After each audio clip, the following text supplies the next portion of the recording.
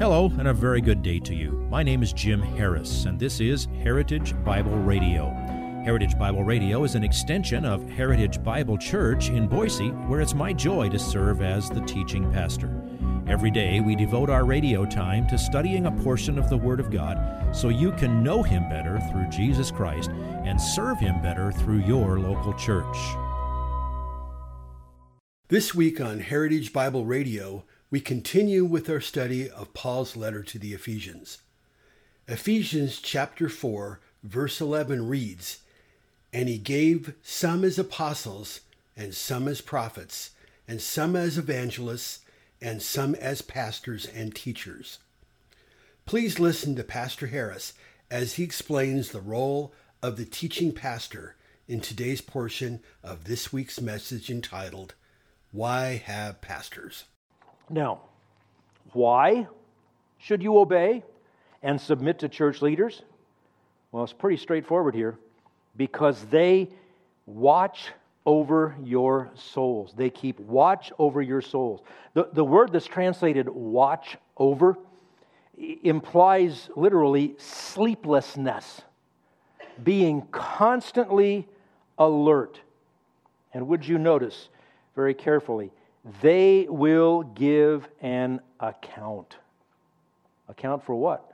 Account for how they kept watch over your souls. It is not a trifling thing to be a leader in a church. I can assure you that those who seek that position because of a sense of ego or being power hungry, there's always a wreck down that road. Those who accept the responsibility to serve here as an elder or a deacon, regardless of their individual responsibilities, they care for your soul. And they want you to thrive as a child of God. When I was called to write that curriculum for training pastors in Russia, and I had to write one of the courses for developing leaders and training leaders, I got the tip that every single pastor in any of the evangelical churches in Russia, when he is recognized as a pastor, always they read Isaiah 66, verse 2. And it was like, don't you dare leave that verse out, or they won't pay any attention to the rest of what you wrote. Well, you can look at it in its context, but the last half of that verse says this. This is Yahweh talking, remember, God's name, the Lord. He says, "But to this one I will look, to him who is humble and contrite of spirit, and who trembles at my word." That's how they search for pastors. Who, when you give him a Bible, starts trembling. Not necessarily physically, but who is humbled by the authority of the Word of God. And would you notice also from Hebrews 13:17 that it is unprofitable for you to cause grief for those who watch over your souls and will give an account for it. The word that's translated grief is more often translated groaning. I can tell you, anybody that's been doing this to any extent for very long understands what the Apostle Paul wrote in 2 Corinthians. Oh yeah, I've been beaten, shipwrecked, left for dead, all of that. And you know what's worse? The daily care of the churches. That's the heaviest burden. That's what you groan over. That's what you lose sleep over. Trust me, elders have their times of sleeplessness and groaning over the welfare of your soul. So let them do that work with joy and not with grief. Well, how would you do it with joy? Well, you might try obey and submit. Listen to what they say. Do what they suggest. Get on board with what they are leading people to do, and you will find amazing things happen. Now that's a pretty decent introduction to our sermon. Why have pastors? Well, again, as I said, we're going excruciatingly slow through verses 11 and 12, but two legitimate questions. What should teaching pastors do, and why should saints be equipped? They're both answered in verses 11 and 12. And he gave some as apostles, and some as prophets, and some as evangelists, and some as pastors and teachers. What are they supposed to do? For the equipping of the saints, for the work of service, to the building up of the body of Christ. The answer to why have pastors is simple. For the equipping of the saints. This is why God wants teaching pastors. Pastors who teach. Equipping is a translation of that Greek word that means to put things in order. One of the uses of this word outside the Bible was for equipping a ship by making sure it had everything necessary for the voyage. If you were going to do a transoceanic trip on a ship, you want to make sure you got enough to eat to get all the way there. You want to make sure you got enough fuel if it's not a sailing vessel. You've got to make sure that thing is fully equipped. This same word was also used in a medical context for setting a bone that was broken by putting it in its proper place. The general thought is getting something ready for service. It was generally used for making something function the way it is designed to function. Now, who do we equip?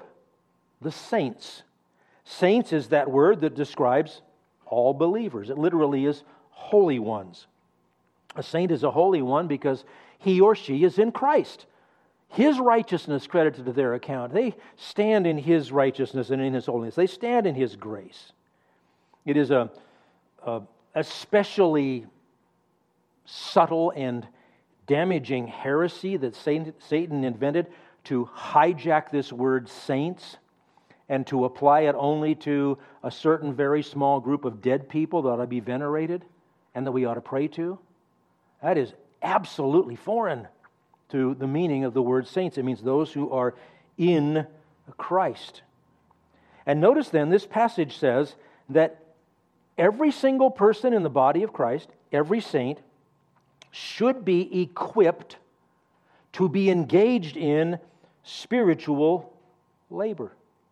We talk about the ministry and what has to be done. No one person does the work of the ministry. We all collectively do the work of the ministry. We're all responsible for it.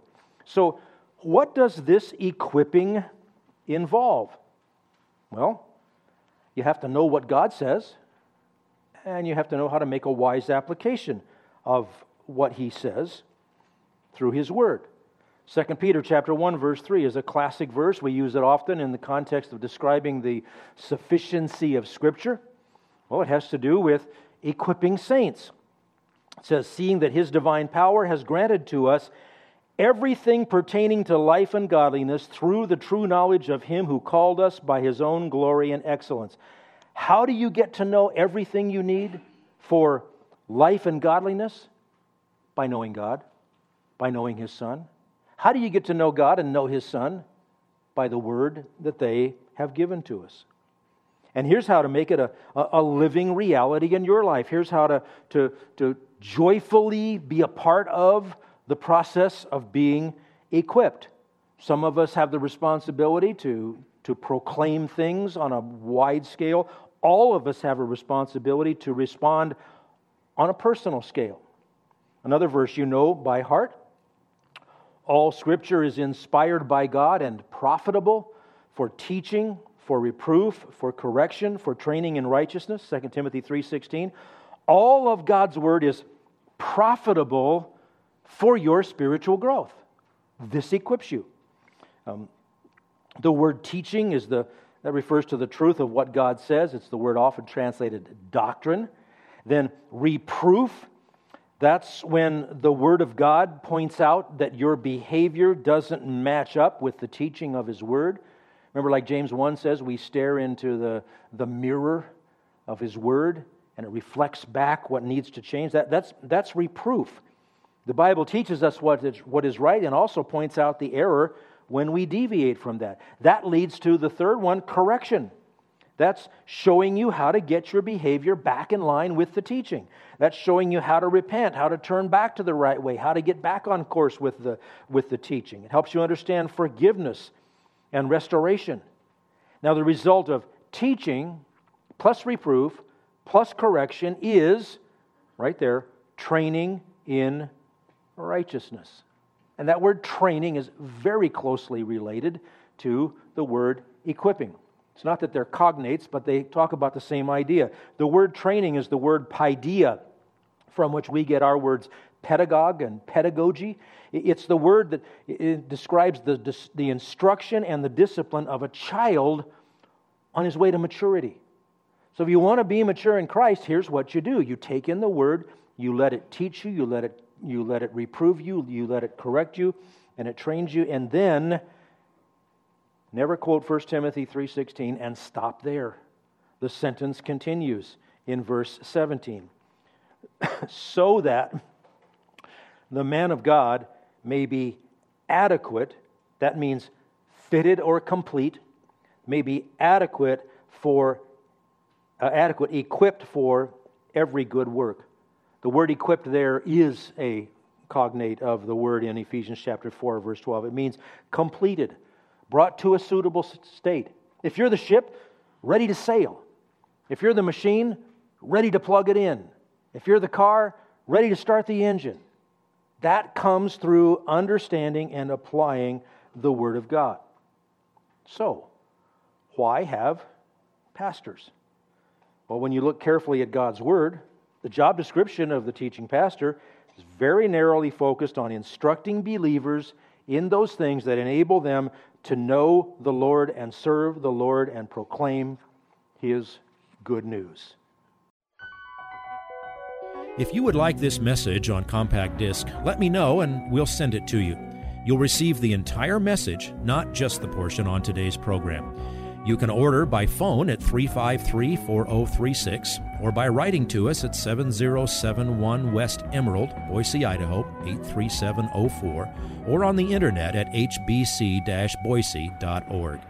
Heritage Bible Radio needs your prayers and your financial support.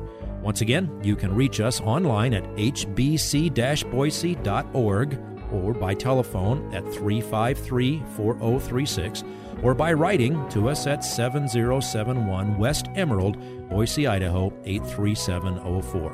And if you need a church home here in the Treasure Valley, I hope you'll visit us any Sunday at 7071 West Emerald. For Heritage Bible Radio, I'm Jim Harris. See you next time. Bye-bye.